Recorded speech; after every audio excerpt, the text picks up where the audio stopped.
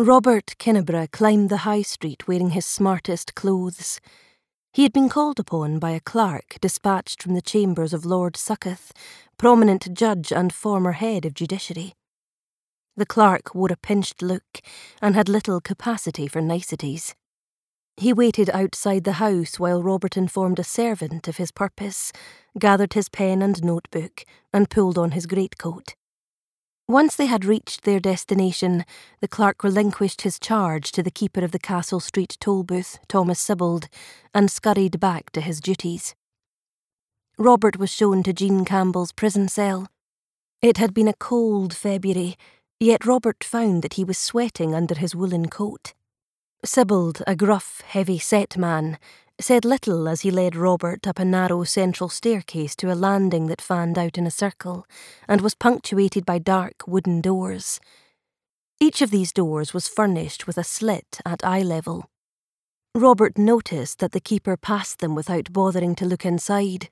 Whether Sibbald was supremely confident about the state of the people in the cells, or whether there were currently no other inhabitants apart from the newly arrived Glaswegian murderess, Robert couldn't tell. The prison itself was in a state of dilapidation. A modern facility was in the process of being built at Calton Hill, and the expectation was that the toll booth would be demolished once the new prison was opened.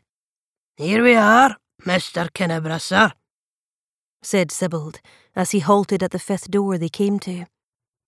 The keeper raised his hand and pushed back an errant strand of thinning hair, slid a large key into the lock and turned it twice. As the door opened, Robert was struck by a cloying, sickly smell of urine and excrement, but determinedly hid his disgust. Jean Campbell was sitting on a three-legged stool on the far side of the room. She looked up at both men with a steady gaze, her demeanour calm and quiet. The cell was an odd triangular shape, lying between the central staircase they had just climbed and the outer wall of the round tower of the toll booth. It made Robert think of a chunk of Stilton extracted from the cheesemonger's wheel. He regarded the woman opposite him, this prisoner he had been summoned to interrogate.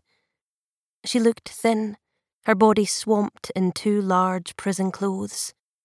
Her dark blonde hair was scraped upwards and fastened in a loose bun. She had large eyes set above deep hollows and wide cheekbones. Her pallor could be explained by her current circumstances, but Robert had been expecting to see a dead-eyed criminal of the lowest class. Yet here was a woman with an intelligent expression and admirable composure. Sibbald cleared his throat. "This is Jean Campbell, sir." Robert nodded at the prisoner. "How is the lady, Mr. Sibbald?" "She's been no trouble, sir," the keeper replied. "No trouble at all. I'm not sure, though, sir." "Yes?" "Forgive me, but I'm not sure how your visit will affect her. I know why you've been called in, but until now she's been beyond reach and still in ignorance of the facts of the matter, so to speak." "Hopefully I can explain things to her," said Robert. "It's important she understands her situation and can give a statement of some sort to the powers that be.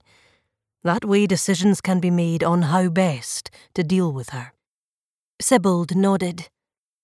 "I'm advised that she has been charged with the murder of an infant, Mr. Sibbald,